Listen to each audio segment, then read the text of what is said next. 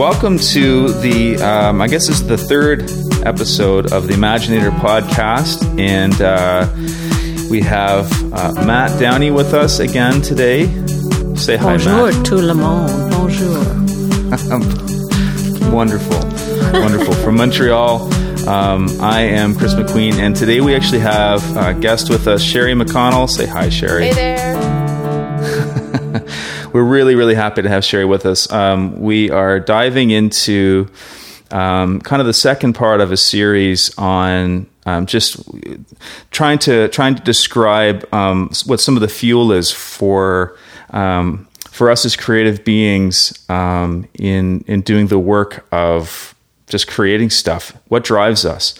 And last month we were engaging with David Roos and talking about the sort of the big, grand world of creativity, which is a little bit redundant to say on one hand, but just speaking to creating beautiful things, not necessarily for a specific point, but today what we're wanting to do is to dive into something that we're calling, for lack of a better term, missional creativity.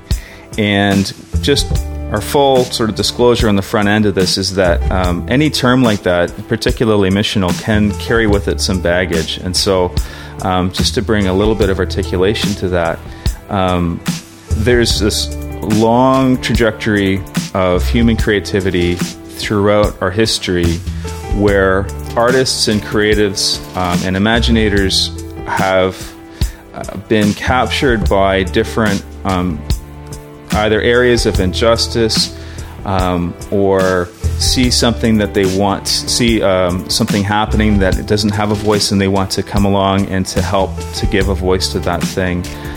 Or sometimes they're just captured by the beauty of a story, something like the gospel of Christ, and they just bring their imaginative juice into that, and there's a sense of mission and purpose in what they're doing that maybe goes a little bit beyond, or the intention is a little bit further than just doing something that is beautiful, but is actually trying to achieve some kind of purpose in the world, hopefully to make that world a better place. And so that's kind of a working broad stroke understanding of what we mean when we talk about missional creativity. I don't know if you guys, either of you, want to interject and add to that or disagree with anything that I've said, which is totally okay. Yeah, it's a great conversation to have. I think it's really important for artists, for creatives, but also, really, in essence, we're all creative because of God, the Creator, who's created us. So I think that's really important. But specifically, how it impacts the church, the kingdom, mainstream society, all of that. So yeah, it's a great discussion. Let's go for it. Fantastic.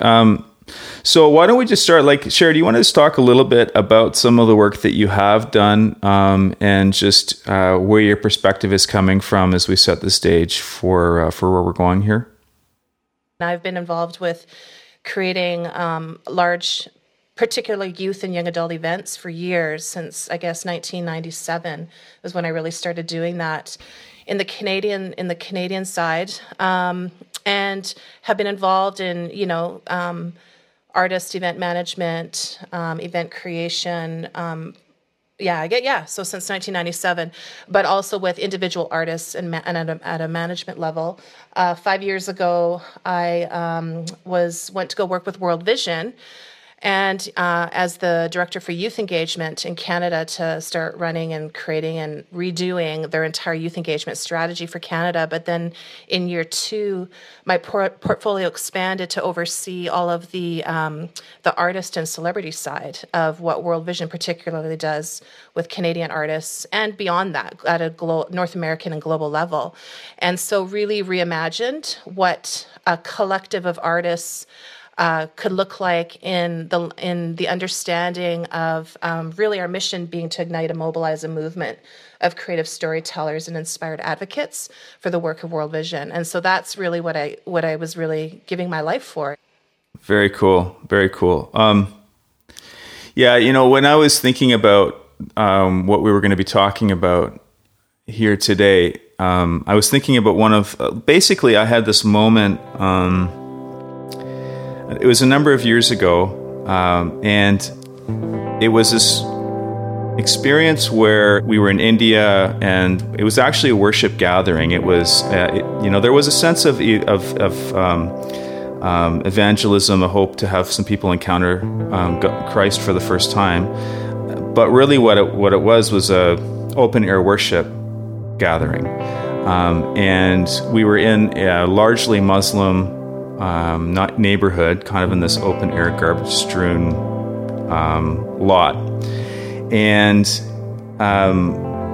what I saw take place there was this band got up and started to play original. They were worship songs, but they started to get up and play these songs, and it was a great night. I mean, it was a great time. We experienced the Spirit in all kinds of really cool ways. But then we kind of went back to our hotel room and did the typical thing that if you've done this for any length of time, there's usually a carb crash at the end of an event like that. And so you go and you eat and whatever. And we went to bed feeling pretty satisfied because it felt like a really good event. But the next day we get up in the morning and the organizer comes rushing in, the on the ground guy, and he's got his cell phone in hand, and he comes rushing into where we're eating breakfast, and he says, "You got to see this text. You got to see this text." And I guess he had posted his phone number on a lot of the posters that they'd put up advertising this thing, and so he shows us this text from a woman. And I don't want to embellish the story. I don't want to add stuff that I don't know for sure, but it basically says that she had the day before. She had decided that she was done with life. She was going to end her own life, take her own life. And, she was in her apartment, I guess, preparing to do this. And this music that was being played across the road drifts in, and she responds with this, and she just says, listening to this music, I found a reason to live again. And it was just this profound moment for me. I mean, I think it was a profound moment for her, obviously, but that we weren't just playing games, and we weren't just entertaining. And even though the songwriter, this guy who wrote this song, had never probably intended that, or would dare to dream that his creativity was going to literally save a person's life, that is what happened. And so all of a sudden, for me, there was a shift in kind of what I was thinking was taking place when I sat down with pen and paper and started to engage in creative rhythms. And I just wonder, for either of you, in particularly Sheri, like with your experience in working with artists, and, is there sort of a central moment that sort of stands out as being an aha moment where you realize that it means something, that the potential and the capacity for change is so much bigger than we sometimes think? Yeah, I'm reminded when you're sharing, Kris, I remember years ago I was living in Los Angeles, actually working with David and Anita with Basilea. And I used to go, this might sound a little bit odd, but I used to go to Forest Lawn Cemetery. It's this beautiful cemetery in Los Angeles. And I used to walk through the cemetery and pray and that kind of thing. And there's this one large mausoleum, and there's this quote inscribed into the inner part of this mausoleum by Calvin Coolidge, who was the 30th president of the United States. And it says this, and it just reminds me of what we're talking about here.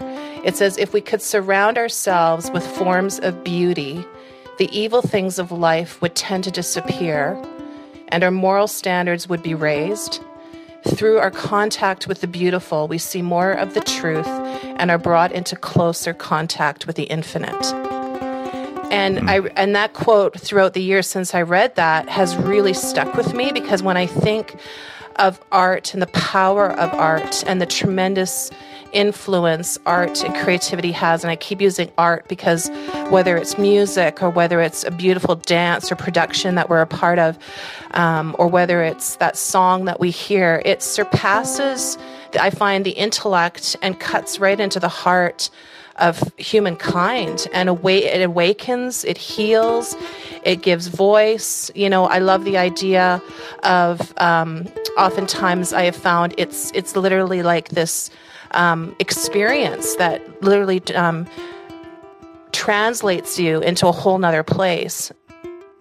I'm reminded, you know, I mean, for many of us who are in the kind of creative community at whatever element, you know, oftentimes, especially, we look to Bono and we look to U2 and as just, you know, impressed not only by their musicality and their creativity, but also their voice of action and advocacy in this world. And, you know, some of the stuff that he's been saying over the last few years, in particular, I've really loved and I've really stuck to, because, you know, he refers to all art as being prophetic, and how if the job of the prophet is to describe the soul, then isn't that really what an artist does?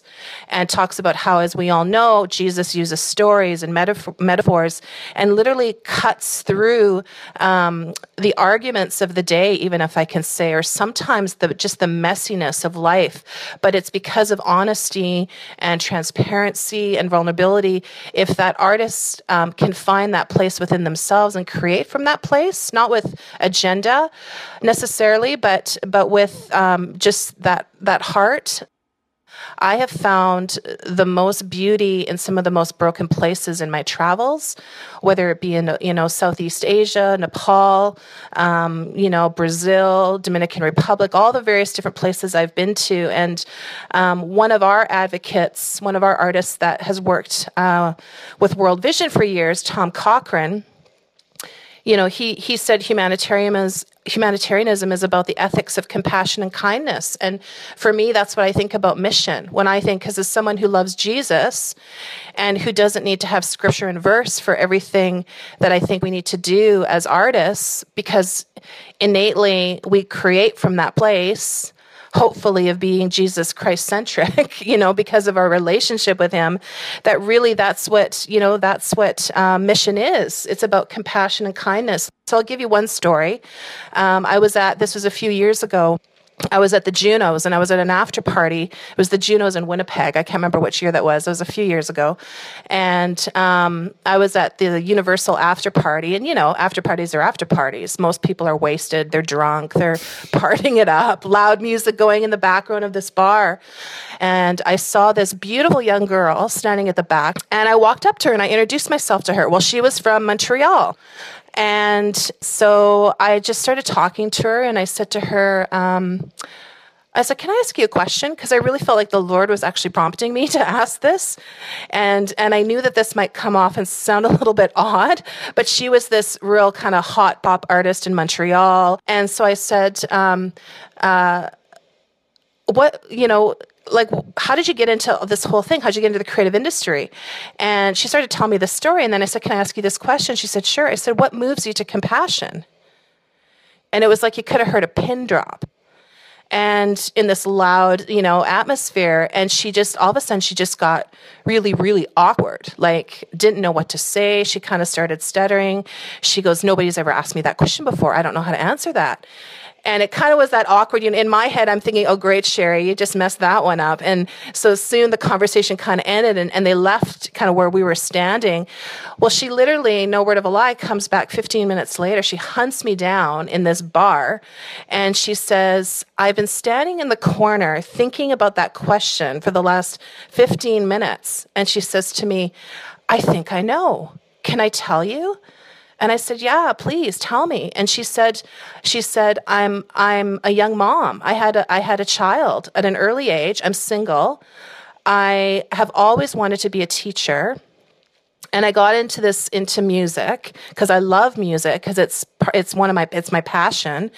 And she said, I've always been really interested in helping young moms and helping children that are abandoned or orphaned. Is there any way that I could take my creativity and my music and attach it to like helping girls, young and babies and young moms? And I said, yes. And it was this beautiful moment because she in that moment had never, ever thought, well, what really moves me to compassion? What is that thing inside of you that you say, I know that I was meant to do this in my craft and through my message, but what is my message in my craft? It was amazing how that would connect to artists. It was literally like we would be talking to them and the light bulb would come on. I mean, there's stories of artists that have been on the field. Like Tom, again, is a classic example. I mean, Life is a Highway actually was first written as Love is a Highway and was released in 1991. In fact, he's on a 25-year tour right now of the Mad Mad World album, and he actually put the original lyrics from Love is a Highway on that album. But the interesting thing about it is that was born out of a scenario where he was confronted with that question of what moves me to compassion. He's in Mozambique, Africa. The war's still going on. I guess it would have been 1990, somewhere in there. And he went into a wet feeding tent, which is a tent with World Vision where, babies and children, I mean, incredible starvation. They're being fed with just liquids because they can't eat solids, obviously, at that point.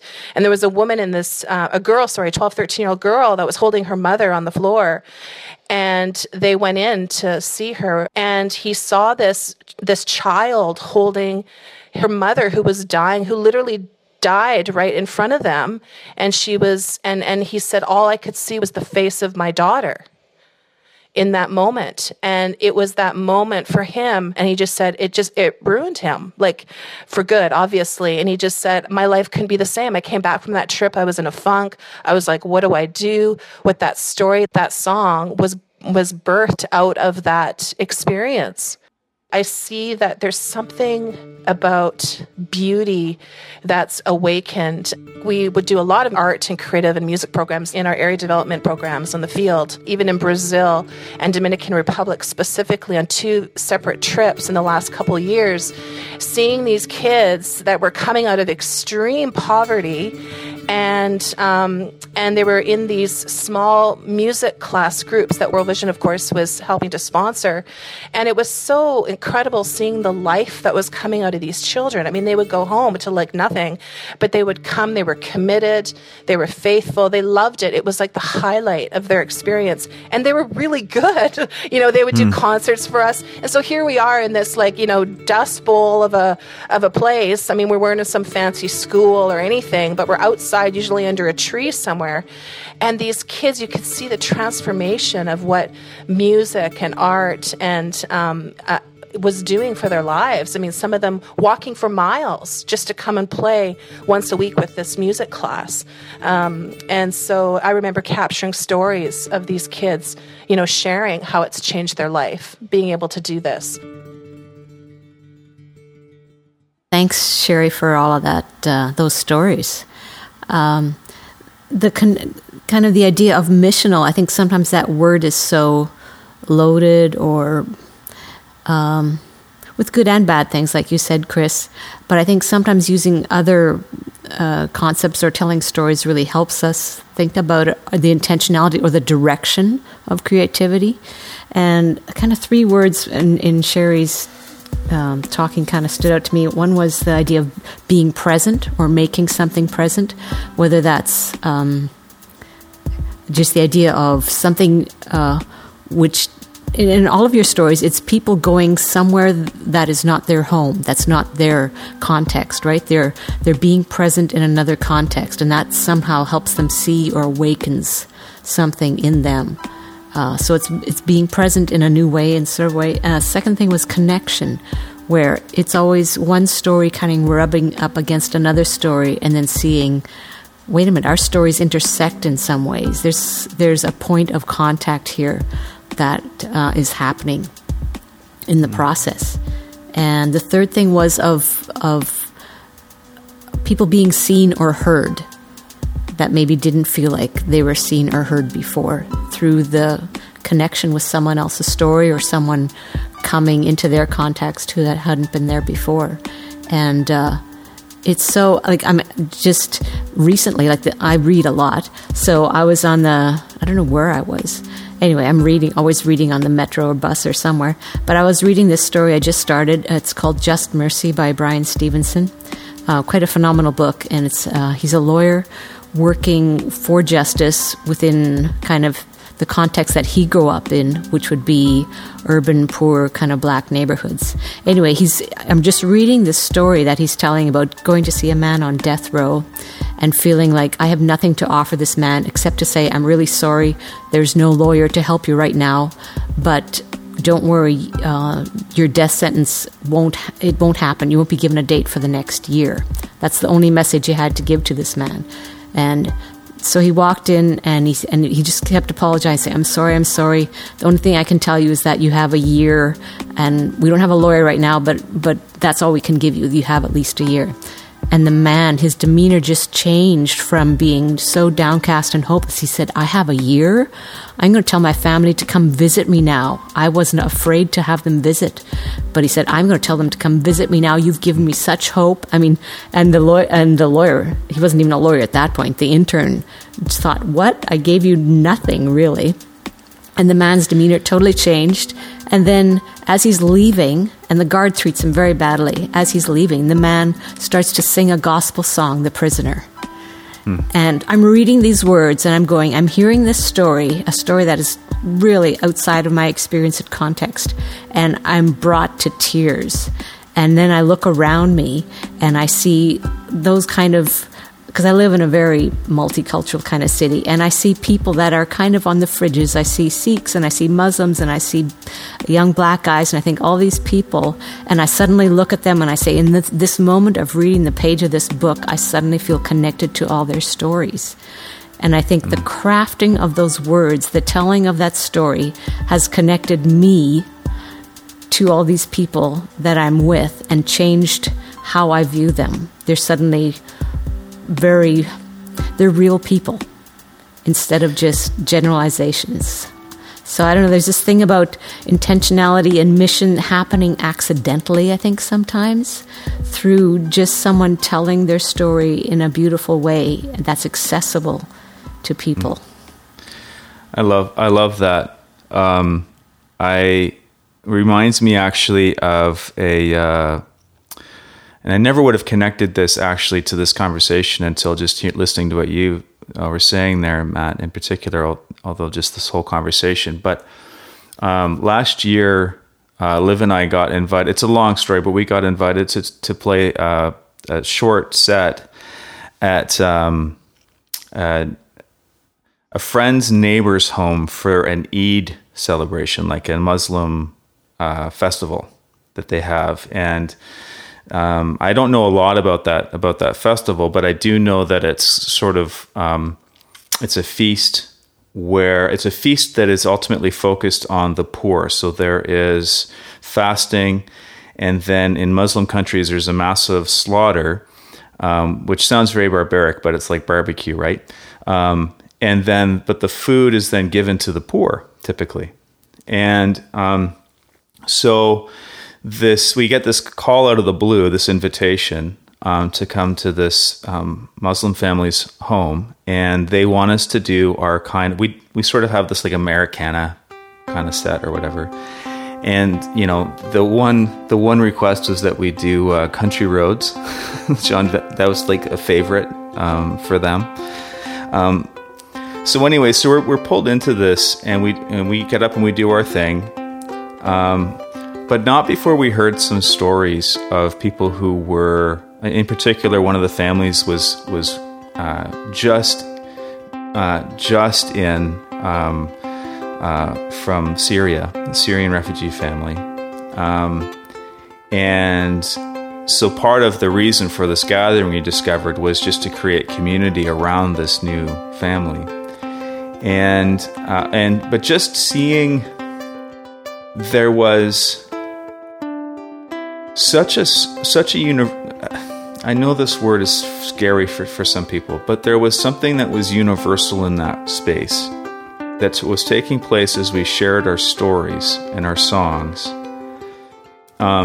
They know that I'm a pastor. They know that I'm a Christian pastor. That wasn't the point. It was a space to share air, essentially, and to share our stories. And it was such an honor to be invited into that space. I mean, that's just a real trust on the one hand. But on the other hand, there was a sense of mission that I wouldn't even identify. And it, as much as I would love to say that, everyone saw the glory of Jesus and whatever that might look like, we shared a moment and love and brought dignity to a family in particular, and broke down some barriers that were, it was a totally, this is just a bunch of people in somebody's basement, really. But it was this idea, what you're talking about, Matt, it was like sharing stories. And the thing is, we listened more than we sang, because there were other people who were contributing.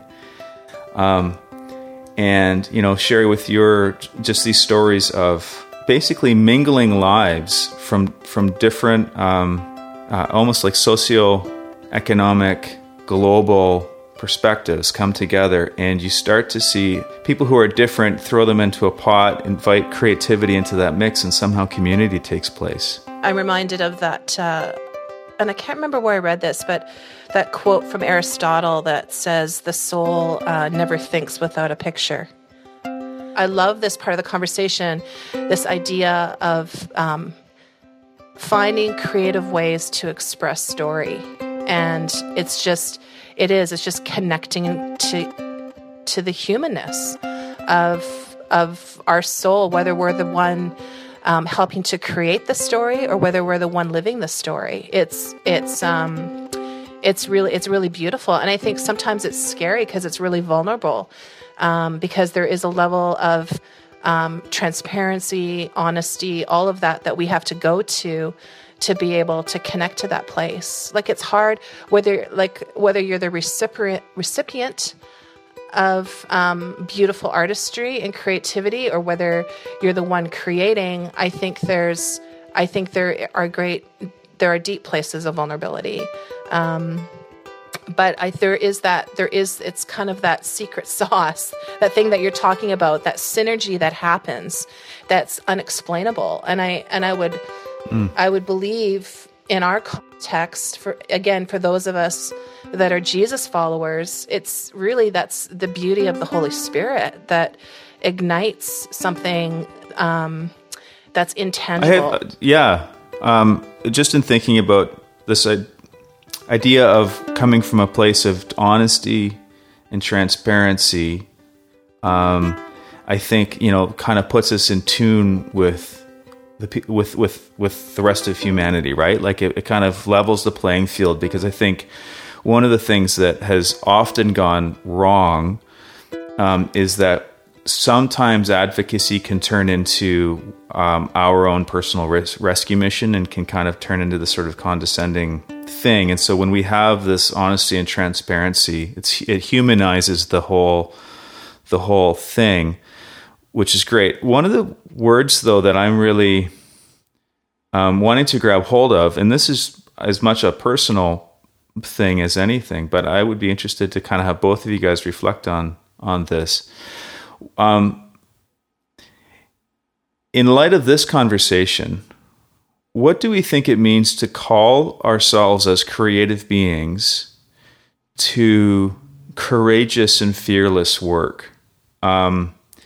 Because, I have a feeling in my own bones that, let me put it to you this way. I grew up sort of wishing that there was more, I felt jealous of people who lived in the 60s because they had so much that they could be, advocate for or contend with, and they saw a real change. And I looked around, and in sort of my, as probably only a white middle class male could do, looked around and said, wow, the world is so much better than it was. And so have spent a lot of time, I think, creating safe creativity. And now I look around and I think, not to get too far down the rabbit hole of politics, but I look around the world and North America, And I see that we have an opportunity that has made itself, I think it's always been there, but there's an opportunity to do some fearless, courageous work. What does that look like to do that but to hang on to those things of transparency, honesty, and I guess most of all, to be loving as we engage and do some, like, what does it mean to be risky but not foolish? I don't know. Do you guys have any thoughts on that? Yeah, that's a really good question. As we think about, just as you're talking about, and that courageous, fearless work and the political climate or all kinds of stuff, I think it's really easy to get probably caught up in or respond out of guilt, feeling like I should do something.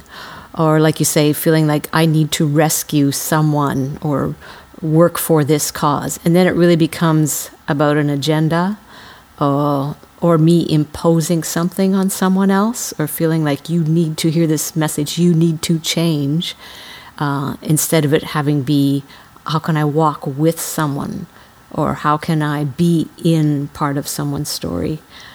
So not responding to guilt or pressure, I think, is really important, because I think we get bombarded with so many opportunities, so many messages, that we feel like, well, I should respond to all of these and do all of them in some way.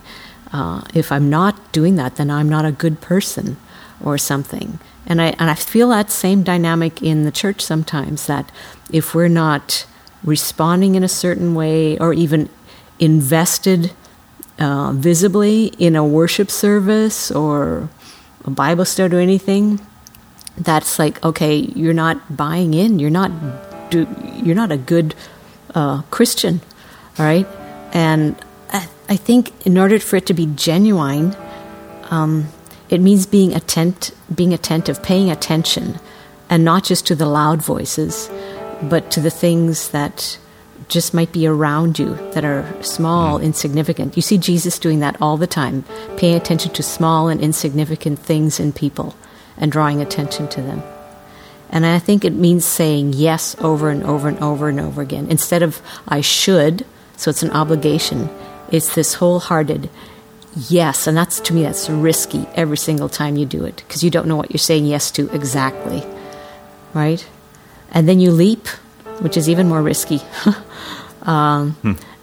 And it's just, to me, it's just the opposite, or kind of, I don't know if exactly opposite, but it's really a different posture than doing the good things that we should be doing, that have already been prescribed and laid out for us, either by the church or society or the media or political kind of climate of the time. This is what we should be doing, fitting into these kind of tracks that are already laid out for people, instead of maybe discovering the creative new path that you could make in the world in some way. So almost like a courageous amen. Like, you think of amen as being the most affirmative word in any language, right? The strongest yes. That's why we say it at the end of a prayer. Amen is how I understand it anyways, is a profound affirmation and commitment, I guess. That's kind of what I hear you saying, in that to be responsive to the invitation of how we're being led or stirred or whatever, but to make it a yes rather than an agenda. Is that right? Yeah, because I think agenda is everywhere present, even in our own lives. I find it really insidious in my own life. It's really, really hard. And I do pastoral work as well. It is so hard not to have an agenda and trying to fix people, fix things, make things better, and just get it done. It is so hard to be in that vulnerable spot, in that weak spot, in that waiting posture, and allowing people the space they need to engage in transformation as they respond to the Spirit and not to my pressure or my expectation. I find that incredibly difficult and humbling always. I think the thing for me as I'm listening, the first thing I thought, Kris, when you were asking the question was, I thought automatically the trappings from the artist side, where they've felt really burnt and abused, for their art, Yeah, and because I know we have trappings or quote unquote agenda when we think of mission and say the broader church, but I also think of the artist, where we've easily manipulated artists to kind of get what we can get out of them, and with no cost or no sense of real true community. And so I just had written out a couple things here, like I think the other thing we have to be careful is we don't get so fearful, because as we know, humanity has a way of going either polar opposite left or polar opposite right, that we're afraid not to create.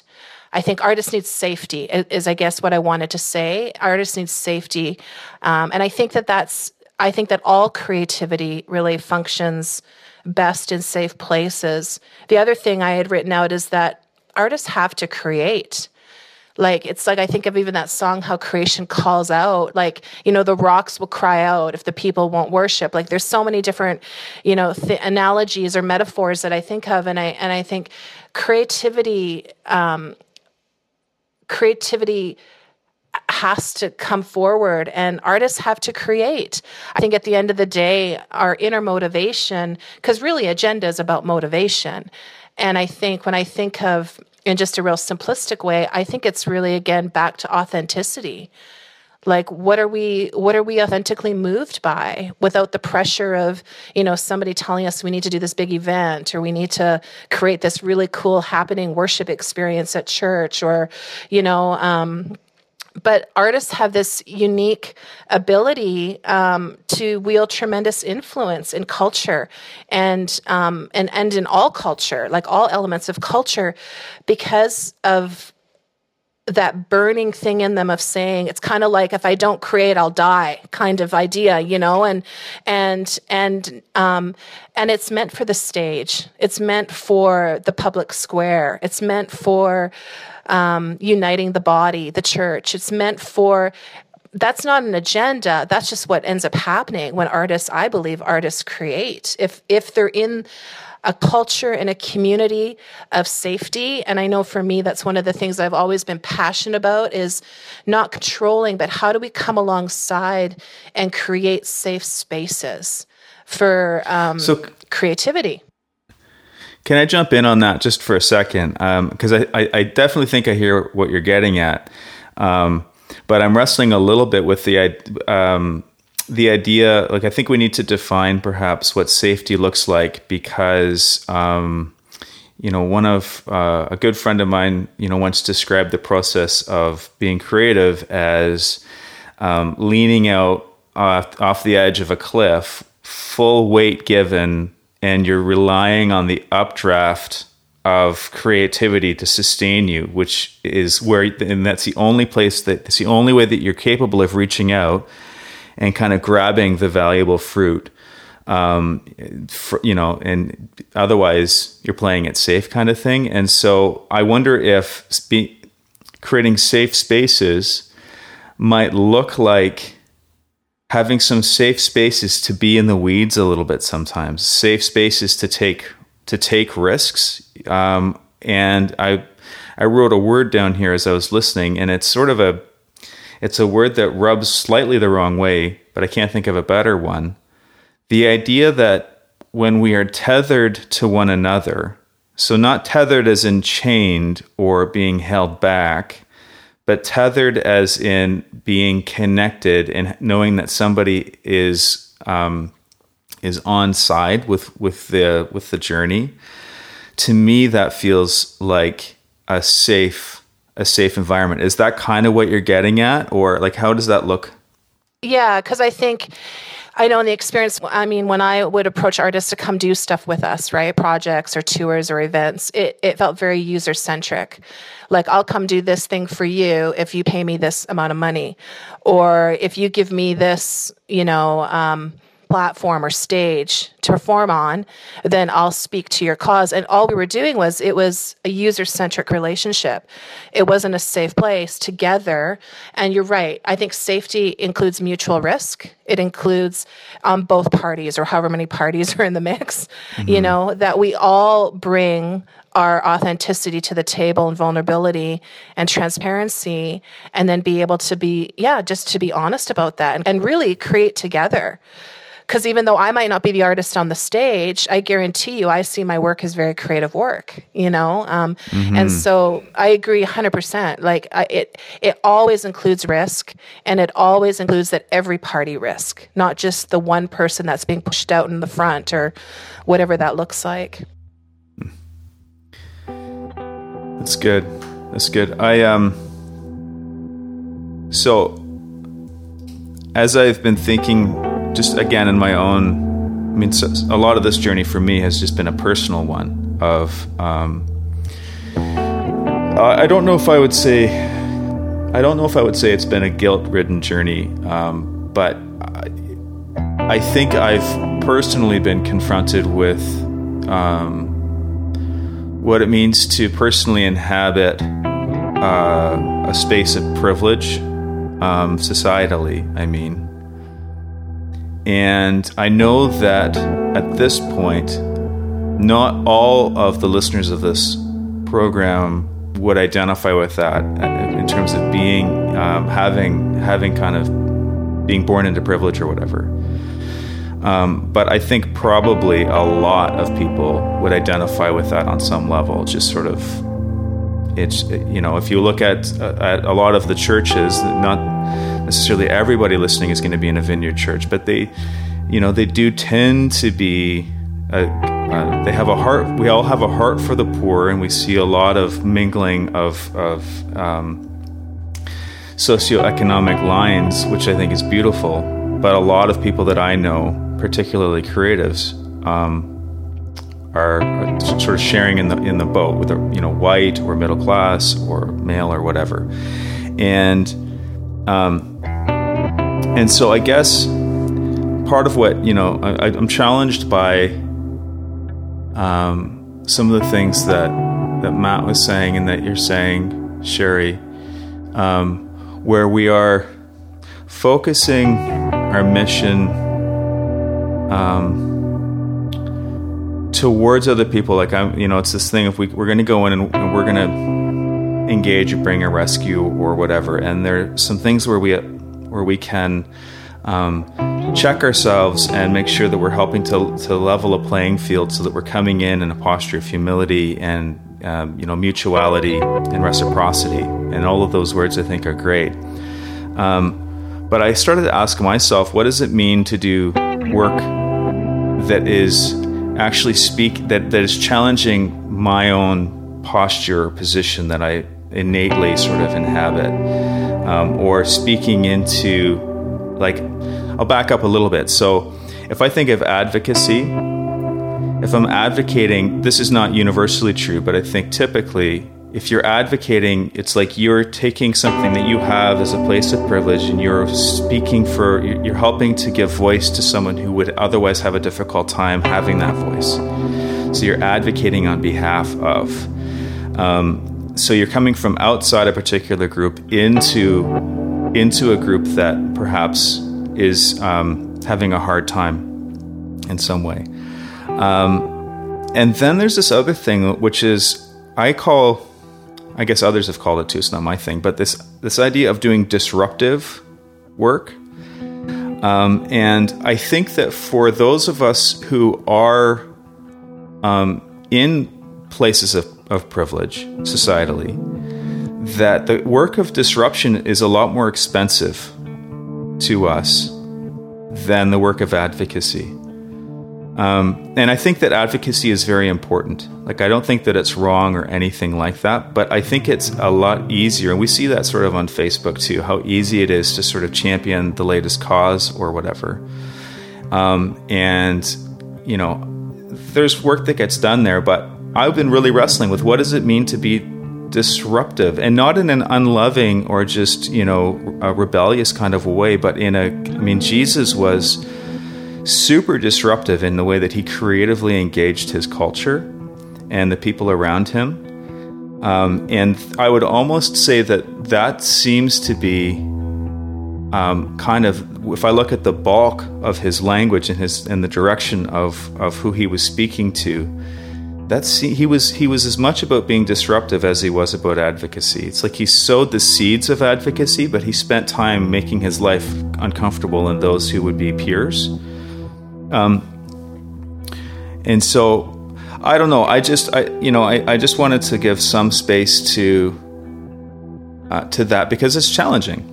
I think, for me, being kind of, obviously, being raised in the church and working within the church for years, but then in the last 5 years working in a very large humanitarian organization, I can say confidently that I think that I think one of the challenges, but in a good way, that we were wrestling with, and many of us in the humanitarian space, was that we want advocacy to become truly disruptive. That the question is there a way to merge the two? In the context of how you're talking about the differences between the two, like how can we do that? Take the resources and take the privilege and use it to become disruptive. And I think that's something that I know many of us have really been wrestling with. Because quite frankly, I think when we talk about the context of privilege, my view is that really, and this is not because I recognize that there are various individuals from different socioeconomic statuses that are going to be listening to this. And it's not that everybody has money, but if you really take it onto the larger context of the world stage, we're all privileged, really. And whether we're living on welfare or whether, whatever, like in the context of the global side of life. And so I just kind of think, I guess I would be interested in the conversation of saying, how do we become disruptive advocators for whatever that thing is? Like, I think that's one of the things that's really alluring with like a figure like a Bono, he's obviously a huge advocate, and he has very specific causes and campaigns he promotes through One and various initiatives, but he is definitely, I believe, a disruptor. Like, what does that look like? And what is the power that we're given as individuals and as a community, and how do we wield that influence? How do we use that influence? No, it's there's definitely some good thought in there. Just as we're kind of winding down the conversation, Matt, do you have any sort of thoughts that you'd kind of want to land towards the tail end of this particular session, this particular conversation? Well, I was thinking of Bono saying and talking about his fame and the platform and the resources that he has at his disposal, and he said, it's just currency. I've been given this currency through my career. And the important question is, what do I do with that currency? And I think that's really much what Sheri was talking about, is that maybe instead of using the word privilege, which I know is a trigger for some people, because it sounds like an accusation almost, and this just the idea of we all have currency. So it's not a matter of amassing the currency, but what do we spend that currency on? What are you going to try and gain with that currency, or invest with that currency, or spend it on, give it to someone? And seeing that, we have currency in something, whether it's creativity or finances or a home or food or whatever it is, we have currency. What are we going to do with that? And the idea of the intentionality behind that, or the motivation behind that, like, I don't know if I have much to add here on the disruptive advocacy, which I think is kind of a wonderful term, kind of encapsulating both sides of that. But if love isn't at the center, or to use Sheri's word, compassion isn't really driving behind both of those things, we become very, like you say, condescending, and we can become destructive. Yeah. And I think that's the last thing that we want to do, is bring destruction into people's lives, or make people feel even less than what they are or what their situation is. So I think if we don't have love and compassion that opens us up to being changed as much as being changers, then we're in a danger zone a little bit, I think. Yeah. A book I once read talks about a clanging cymbal, I think, with regards to yeah, no, it's good. It's good. At the risk of, I don't know, this feels a little bit awkward, but it sort of feels appropriate too. Just in my closing a little bit here, and then Sheri, maybe just give you a couple of moments just to kind of maybe put a seal on this.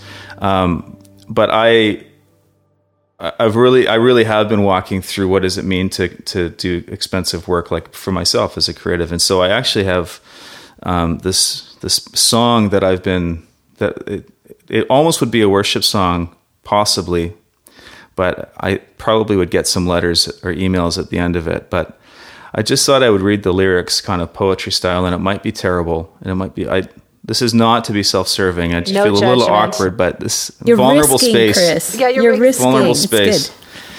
So this is just the wrestle for me as I've been contending with this. So here goes. When my blindness is your darkness, I must learn to see. When my privilege knocks you over, it's not enough to believe that all is well with my soul, if it's not well with yours. When my ease becomes your burden, I must share the load. When my choices force your hand, I must walk your road. 'Cause it's not well with my soul, if it's not well with yours. Don't forget the poor in spirit, for God is not forgotten. Don't forget the poor in body, for God has not forgotten. Don't forget the poor in mind, for God is not forgotten. And this is where I get into trouble. To hell with good intentions if the valleys stay below. To hell with power and might if the mountains don't come down. 'Cause it's not well with my soul if it's not well with yours.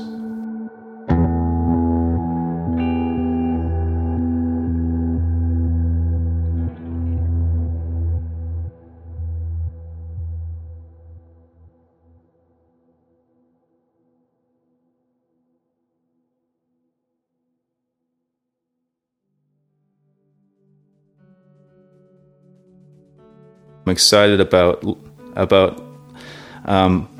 us, whoever's listening, looking around and falling in love with the world that God has made, falling in love with being able to recognize what He's seen as good and recognize where that goodness has been broken, and allowing our creativity and even our complicity in some things to bubble to the surface and to respond and to act in loving ways and maybe to change some things. I love that idea. I just want to read this quote one last time, the Calvin Coolidge, because I just think it's, I don't know. Let's do it. Okay. If we could surround ourselves with forms of beauty, the evil things of life would tend to disappear, and our moral standards would be raised. Through our contact with the beautiful, we see more of the truth and are brought into closer contact with the infinite. Yeah, I would just add one thing is, in response to what you just did there, Kris, I think as people who sit behind microphones and talk about things, it doesn't feel very expensive what we do when we use words and talk about things. But I think when we offer some of our own raw offerings, that feels a little bit more expensive. So I think you're actually walking the talk right now, Kris. So thank you. Well, it's good, you guys. Let's keep walking it then, hey? Well, okay, so one of the things that we're not really good at with these things is landing the airplane, because the conversations are always beautiful and could always be twice as long as they are, but I think it's probably time for us to press pause on this one. So Thank you so much, Sheri, for joining us and bringing your perspective and your expertise and just the history. And thank you as well for your years advocating and creating spaces for artists to do work that matters to them and to others. So thank you very much for that. And thanks for joining us, everybody. It's Kris MacQueen signing off, and Matt Downey from Montreal, and Sheri McConnell in beautiful sunny Kelowna, BC. Shut up. I had to throw that in somewhere. That's great. Cool.